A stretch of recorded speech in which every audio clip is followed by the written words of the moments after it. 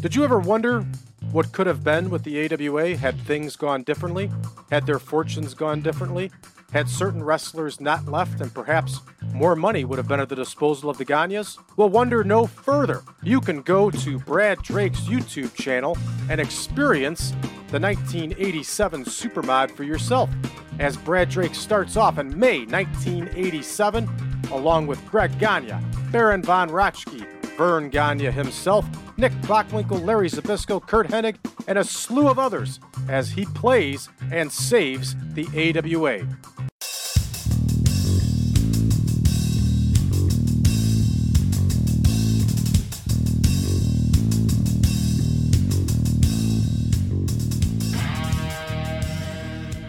Welcome to another edition of Bumps and Thumps, the talk of wrestling. I'm Brian Ferguson. My guest today, coming back on one more time, wrestling historian, good friend of mine, Mr. George Schire. George, welcome back, my friend. Good morning. Welcome back, I guess. I enjoy doing these, They're fun. I know, and we enjoy having you on. We really do. So, subject today is the WFIA. What are you gonna drop? What are you gonna drop kick me with today? WFIA, Wrestling Fans International Association. Yes. Organization you were one time a part of. It went unfortunately went defunct in the 80s. A man now is attempting to bring it back. And I wanted to get your intake on it. You were part of it from the beginning. It started in the late 60s. And I just want, if we could, for our fans, kind of get your take on how it started, how it grew, and why, and okay, what was the concept of it, and how it grew, and things of that nature. So let's talk about the beginning, okay, how it was started, created, kind of your input on that, if we could. Well, it started officially back in 1968. Mm-hmm. And it was started by a guy named Don Wilson and his wife at the time, Judy Wilson. They lived in St. Louis, so they were St. Louis wrestling fans, and Don had been around the business for quite a few years back at that time. And the whole idea, Brian, is a lot of times our newer fans out there in our fast-paced world that we live in today, a lot of people don't realize that it goes back in those old days. And 55 years ago, that's a long time ago. Mm-hmm. We didn't have any type of resource to connect with wrestling fans in other territories, unless you did it by the old snail mail, become pen pals with someone, which a lot of us did. That was the only way maybe we could connect with a person in St. Louis or some other city. And so the fan clubs were a huge part of that era back in the late 60s into the 70s. And for those people that don't know, a fan club back in the day,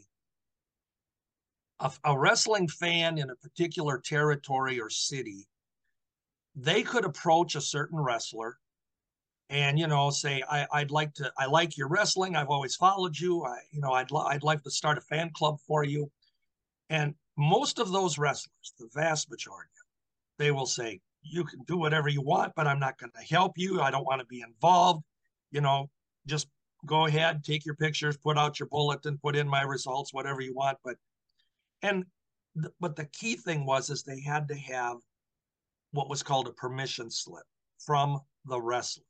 So little slip of paper that I, Johnny Valentine, agreed to let, Dawn Porter, she was the president of I pulled that out of my butt here. She was the president of the Johnny Valentine fan club back in the day, that I give her permission to run a fan club in my honor.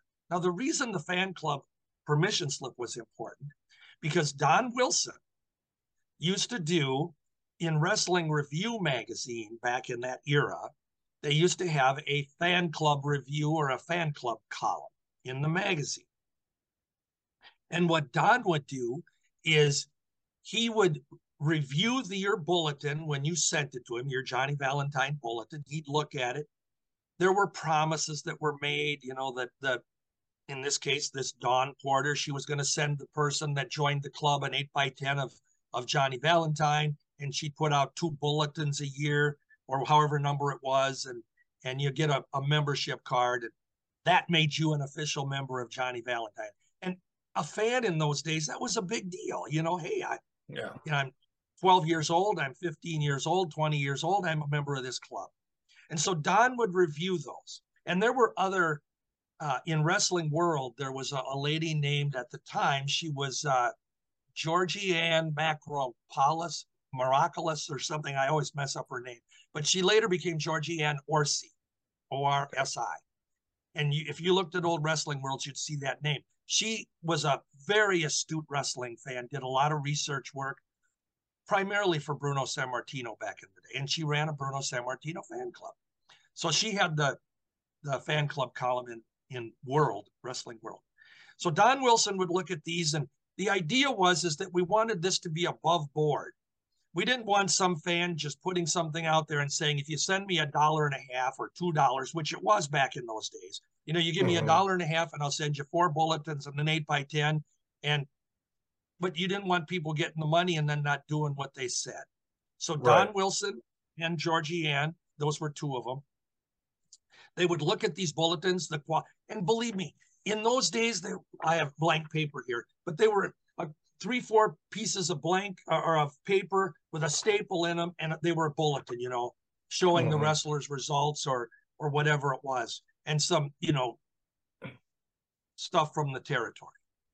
So he'd look at it and make sure that they got and then he would endorse it in the fan club column. That, I've received this, I've received a couple bulletins, it's very nicely done. I encourage you, if you're a Johnny Valentine fan, send Dawn, and here's her address and information. And the other side of it was it was a policeman type thing, because if I had sent my money into Dawn Porter and I didn't get anything, and it's 2 years or a year now, and I gave her my hard work $1.50 back in the day, I'd let Don Wilson or Georgie Ann or maybe some other fan club person know, and they're no longer going to endorse it, and they might actually put in there, we haven't received a bulletin from this person for a long time, no update news, use caution when joining the group, or we'd suggest you don't at all. That's what it was. It was self-policed, and it worked out beautifully. So the fan clubs were rampant back in the day. I mean, every noted wrestler for some reason seemed to have a fan club. And but it worked really well. And Don Wilson then decided it would be, and I know he had some other people involved at the time, but he came up with the idea. He says, we got these fans that are interested in these fan clubs and these wrestlers, and they're kind of our lifeline to some of these territories with getting results. And if these people were credible, we should get together and have maybe a reunion. Well, the reunion idea was great, because then Don would go into a territory and he'd work with the promoter or promotion of that particular city, and they'd put on this 2 or 3 day event in a hotel, agree with the promotion that the promotion would send 3 or 4 or 5 wrestlers to come into the mingle with the crowd. And then in conjunction with this, the promotion would hold a wrestling card on one of the nights of and usually it'd be around their normal schedule. So they didn't have to change their schedule at all, whatever night they ran. St. Louis, I use that as an example because they used to run Friday nights typically. Yeah. And so they'd have a Friday night card, and they'd have all their fans from the International or Wrestling Fans International show up and have a section that were designated for them in the Kiel Auditorium. That along with an awards banquet. And what would happen is that Don, again, along with his group of people that were his advisors and helpers on the club, they would make sure that the promotion was recognized by, whoever the top wrestler was in the territory. They would get the Wrestler of the Year award. miraculously, it was voted that they were the wrestler of the year.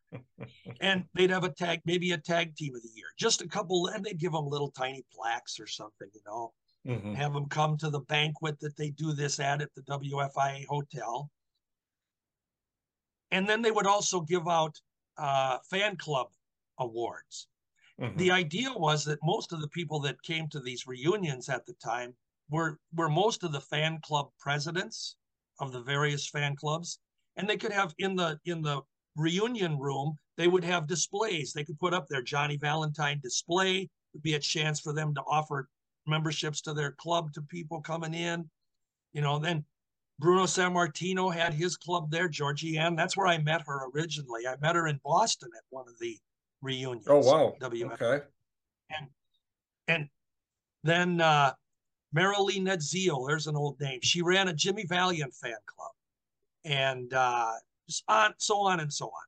So the idea was it was the first exposure for young fans like me at the time, because 55 years ago, I'm a babe in arms.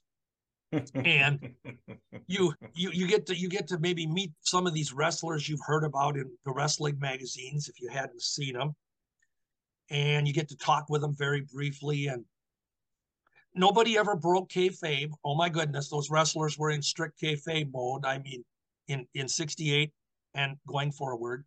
But the idea was that it was a chance for the fans to get together, and every year it was in a different city. So as fans, there were some of them that were so rabid that they would make sure they attended every single one. And obviously there was travel involved then. Yeah. I had told you the other day when we were briefly talking about this, that the WFIA reunion the first one was founded in 1968. Ironically, and it just wasn't on the radar, I guess, it was held in, of all places, Mankato, Minnesota. Now, for our listeners that don't know about Mankato, it's a southern city in Minnesota, smaller town, but it used to be, in its day, they would have great spot show wrestling cards. And most of the time, those cards were run by Norman Kietzer, who, as we all know, was famous for his great wrestling news magazines and all through the decades and programs that he did. So that was the first one. And for some reason, I wasn't there, but I don't know why. It would have been about an hour's drive from my house, hour and a half's drive from my house. I would have been there, but I wasn't. So they awarded Tiny Mills Wrestler of the Year award. And the only reason Tiny Mills got it was because Tiny Mills was one of the wrestlers that agreed that he would be there. The wrestling office, Minneapolis Wrestling Club would send 2 or 3 guys.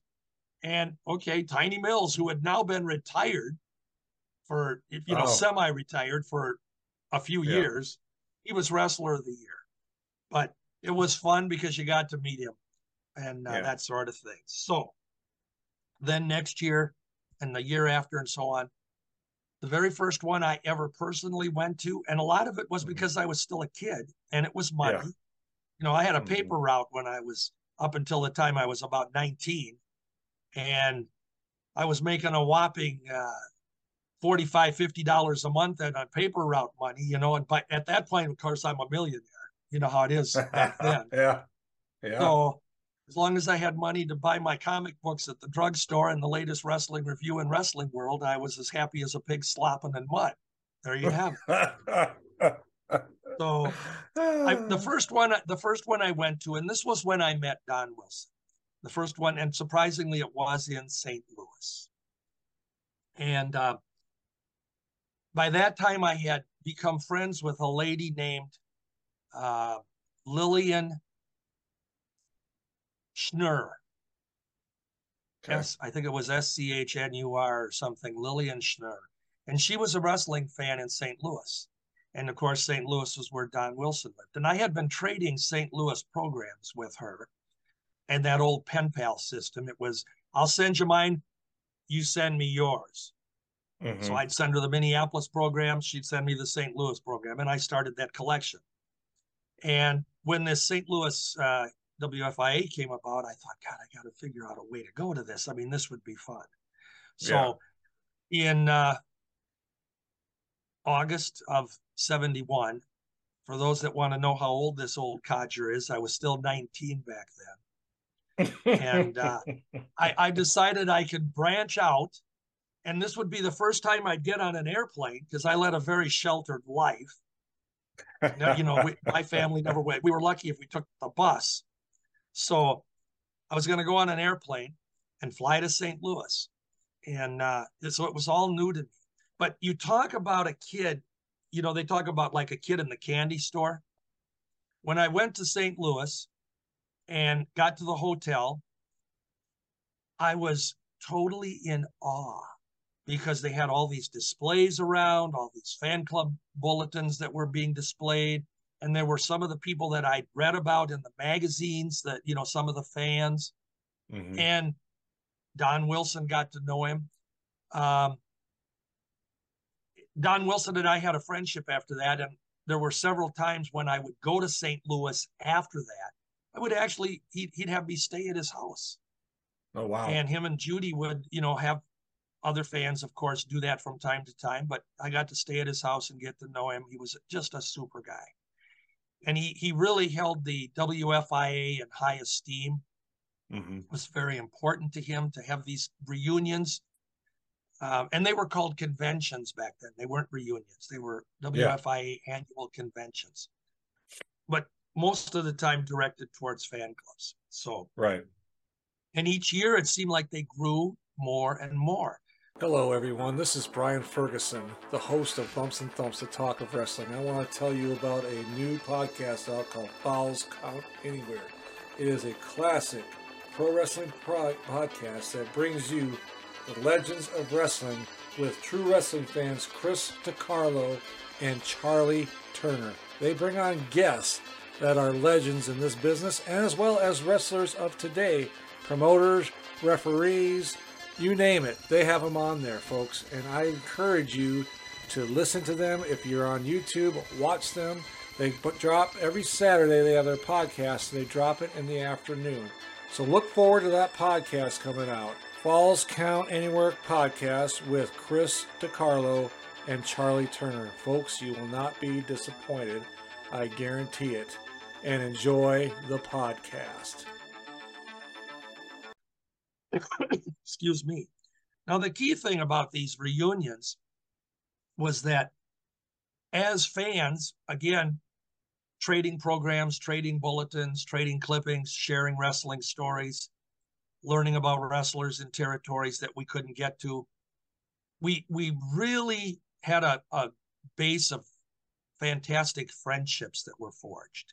Mm-hmm. So when you go down a list of names from those old days, and you have guys like Vicky Goddard, Scott Teal, Jim Melby, of course, was on the list, but Tom mm-hmm. Burke, Dave Brzezinski, Diane Devine, Marilyn Nedziel, and Georgianne Orsi.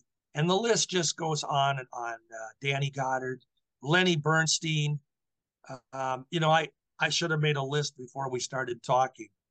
But friendships that have lasted 55 years. Yeah. And just because they weren't your average wrestling fan. That was the key thing to remember. Because right. You and I have talked in the past, Brian, there were times when a person became a wrestling fan because they liked Ivan Putski. So he was here for 6 months and they go to the matches. When Ivan Putski's gone, they don't go back anymore. Or their life gets in the way. You know, they transferred, they got a job somewhere else, or their wife didn't like it, or whatever the story was. Mm-hmm. Wrestling wasn't on when they were able to watch it. You know, we couldn't,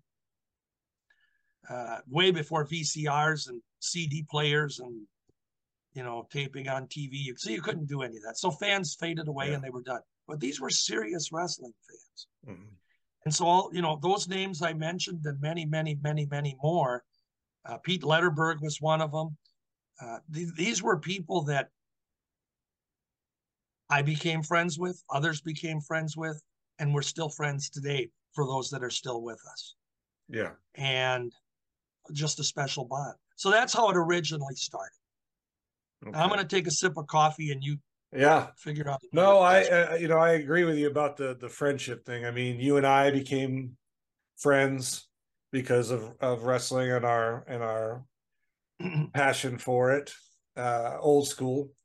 I've been to some places now that I've made a lot of friendships, and no, I don't get to see them in person all the time, but we keep up through social media. And when we do go to some type of reunion or convention or whatever, it's like you could talk to them. You could start up from the last conversation you had, like nothing in between got in the way, and you can still talk and mingle and go back to right where you left off at from the last time. And that's the great part of those type of friendships. So you started in the 70s, and each year was in a different spot. So was it more of like, let's say if it's in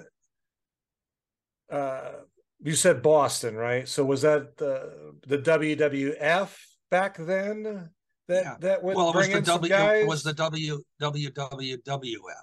So like it was Bruno still Worldwide Wrestling.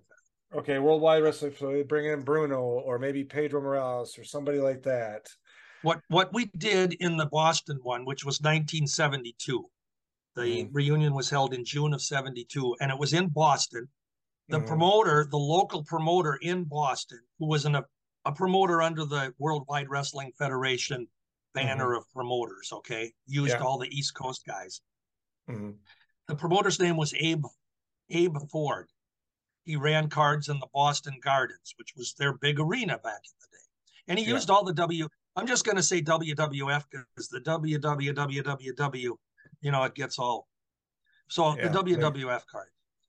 He used wrestlers, from the WWF and would put on a card. And we had a card at the Boston Gardens in conjunction to that. And I do remember the main event. It was, of all things, Pedro Morales defending the WWF championship against, of all people, Captain Lou Albano. Oh, wow. Lou Albano, and he wasn't captain yet. He was just Lou Albano. But boy, I still have this stuff from time to time. That's okay. You and I have That's talked all right. Crazy. So Lou Albano was still he was managing, but hadn't gotten to the prestigious status he did later on. But when Don Wilson contacted for the Boston reunion, it was a matter of working with Abe Ford, conjunction with his wrestling card and the hotel setup and everything. And Abe Ford then had certain wrestlers that would come into the display room, is what I call it, and mingle with the fans. The key thing too, and I want to say this, and this is not a knock for those of you that are heavily involved in this, but there are fan fests all over the country today. And it's great because it gives fans a chance to see some of their heroes of past years and maybe get pictures with them and autographs and whatever. But the fan fests are a lot different in the sense, Brian, that most of the time you pay a fee to go to this thing. You pay a fee to have the certain wrestlers, to get their autograph and stand in line. And a lot of times some of the wrestlers even charge themselves for, to have their autograph and maybe have a picture taken with them. So those fan fests, they're different in that regard. Whereas the WFIA was the promotion worked with the WFIA, brought a few wrestlers in, and you could freely get their autograph if you asked them on your program or your WFIA wrestling program. There it is. But this is the St. Louis one, and they give you the whole lineup of what's going to take place. All the dates and times are on here of the events for the 2 or 3 days. Wow. And you get your chance to, be part of that little group for that 3 days. So they are run a little bit different. Yeah. I was going to ask you the cost. So yeah, you kind of brought up the financial part of it. So my understanding is back then the WFIA worked with the promotion. They probably set up some kind of deal. Coming into the hotel. I guess my question is, you might not know the answer, is, I mean, cost-wise, the hotel, getting these guys in there. You said they signed your program, or if they had a photograph of them for free. I guess I'm assuming that WFIA paid for the hotel, the space, maybe gave some money for the event to the card for the wrestlers, and then the promotion would cover the cost of getting those guys there. I'm not sure. Can you kind of explain that, or if you know that? Yeah. You're a little bit off on all of it. So let's explain it this way. Okay. We would pay dues, if you want to call them that, to the WFIA. And believe me, I don't remember what it was back then as a younger person. If it was $5 or $3 or whatever it was, you'd pay dues to be a member of the WFIA. When you'd go to their reunion, you were in charge of your own airfare, of course, to whatever city it was at, or how you were going to get there. You were in charge of it. They would rent a block of rooms in the hotel, or not rent, they would secure a block of rooms for the number of fans that they anticipated or had paid to, been members to come. You indicated you were going to come. Yeah. And you'd have this block of rooms set off. Then, of course, they would have the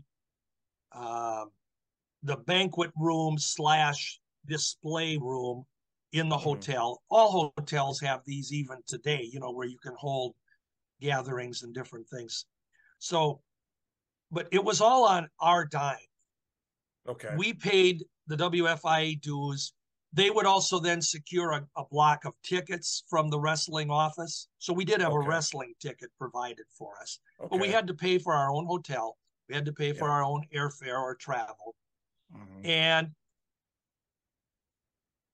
I do recall that there may have been a banquet fee or something that the fan had to pay, whatever it was. And some of the guys that were, behind the scenes on this, Tom Burke and some of these great guys, Brzezinski, they could tell you probably a little deeper on that, but because I personally don't remember. I just know that when I went, it was on my dime. And but as far as the wrestlers go, the other thing that's really different about the WFIA back in the day was when you had the wrestlers, like when I was at the Boston one that I had mentioned, in the bank, or during the course of the couple days, we had the Grand Wizard, Ernie Roth. Ernie Roth, yeah. Who was walking around. He was mingling with the group. The Fabulous Moolah, the lady wrestler, lady champion, she was mingling around. In fact, I have a unique story about her that personally happened to me. Handsome Jimmy Valiant was one of the wrestlers because he was in the WWF at the time. I know there's a few I'm missing, but they would be there, not all the time, but maybe a select time period. Right. These wrestlers, they didn't come in to sell their memorabilia. There was no such thought process in those days. So they weren't there with an agenda to sell their books. They didn't have books back then that they put out.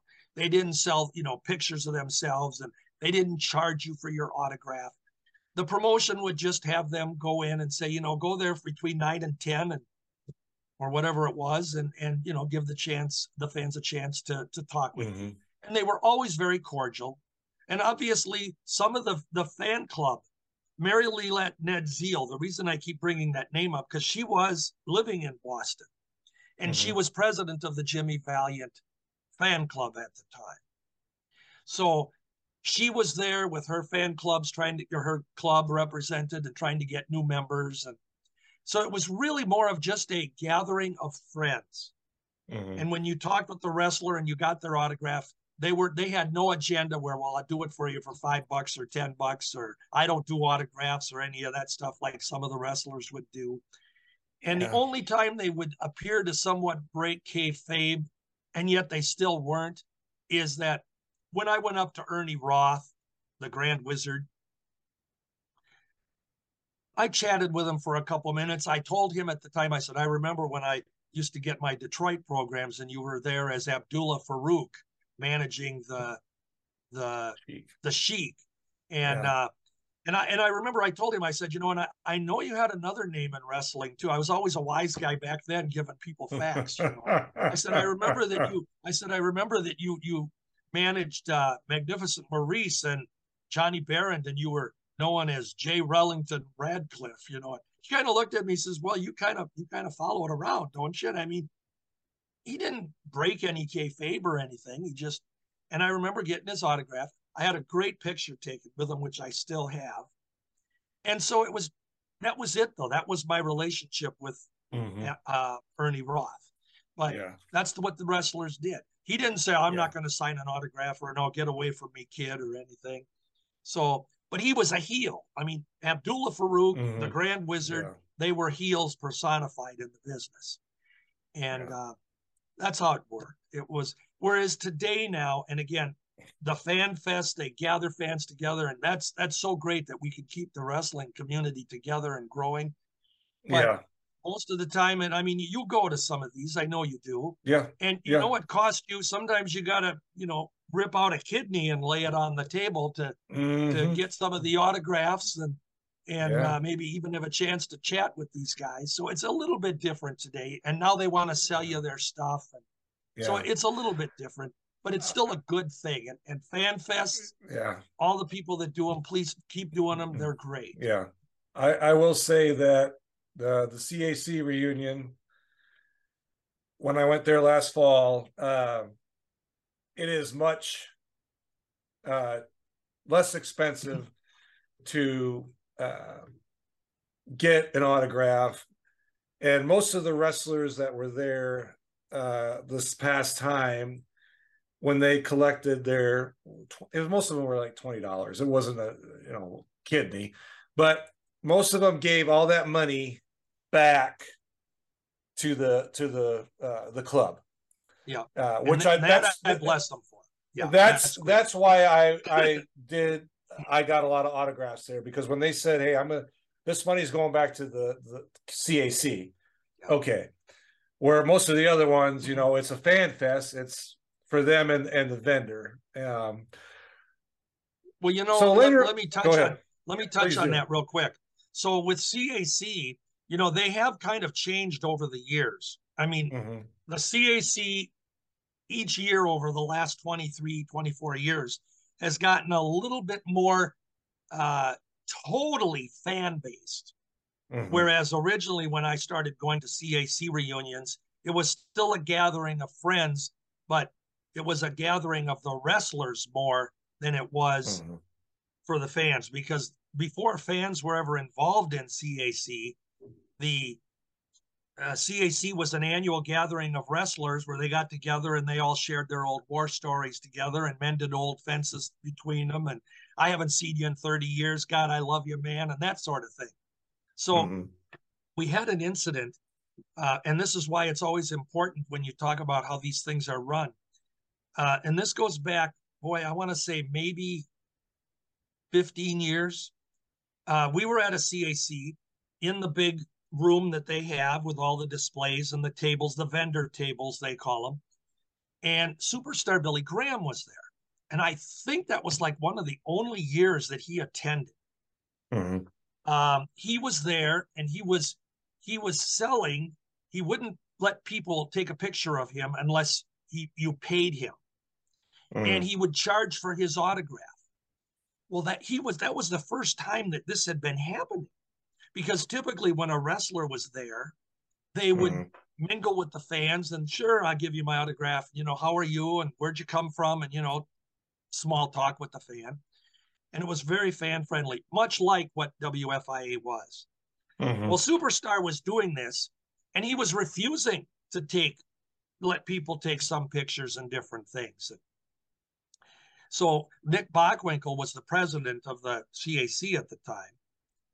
And he actually went up to Superstar and he said, Billy, this is not the place to be in character, to be doing this to the fans. This is a fan organization, and we're not going to have you doing this.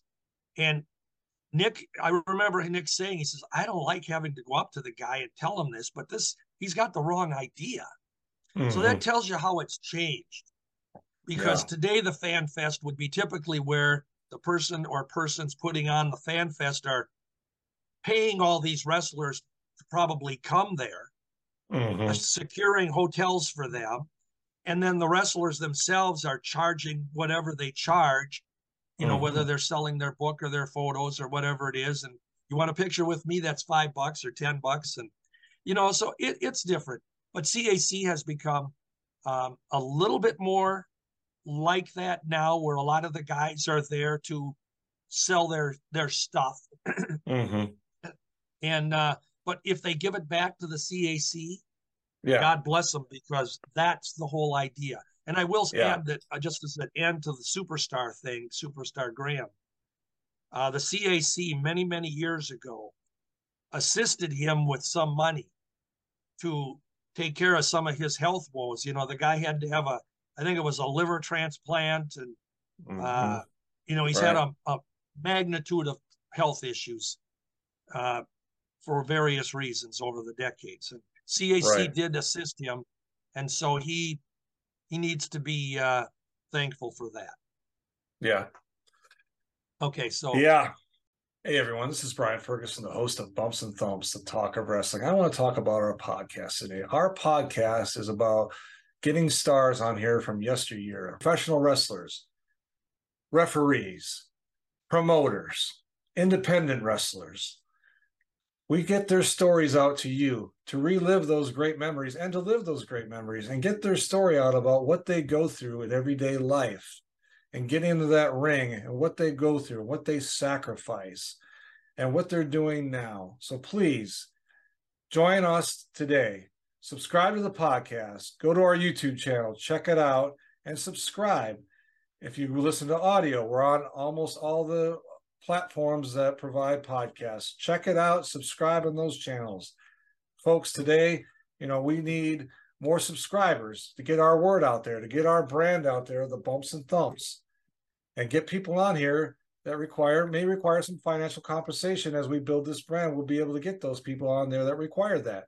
So folks, join today, subscribe, go to the podcast, check it out. I know you're going to love it. Talk to you soon. Take care. God bless.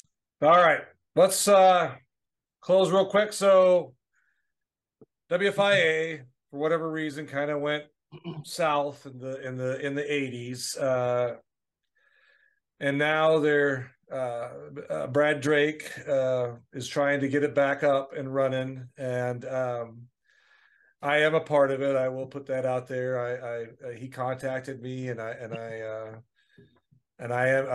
told him I would definitely contribute in any way I can, and I'm excited about it. I hope it takes off. I hope it goes in the direction that is for the fans, and we don't. You know, right now, from what I understand, it's all you join as a member. It's free. They do have some merchandise that he's put up there, you know, a T-shirt, a coffee mug, and a couple other items. And that all goes, you know, it's not going in his pocket. He's trying to build a base here. So, and it is international. It's not just the title. We do have a person on there from Great Britain. And so we're excited. And George, I'm so happy you were able to come on here today and kind of give us the history of it. And, you know, I always enjoy having you on here, my friend. I really do. So thank you again for coming on. I'm always glad to come on. And I do hope that this works out. And I want to say that on board here, that Brad Drake has reached out to me. And you and I talked about this beforehand. I have not at this point responded to Brad because I've wanted to kind of go in with tiptoes. I know there's a lot of the people that are still around that were active when the WFIA was originally around that hold it near and dear to their hearts. Tom Burke, Dave Brzezinski, Pete Letterman, Barry Rose, and many others. And I'm one of those guys, although I wasn't as involved behind the scenes as they were. But it's important that if this organization can get off the ground, that it is shown new respect and brought back to its former greatness, rather than what occurred in the 80s with an individual that ran it after Don Wilson had been gone from it, and that didn't do a good job with it. And we don't even need to bring up his name because that gives him airtime. So we're cautious. I will reach out to Brad in what way I can assist him.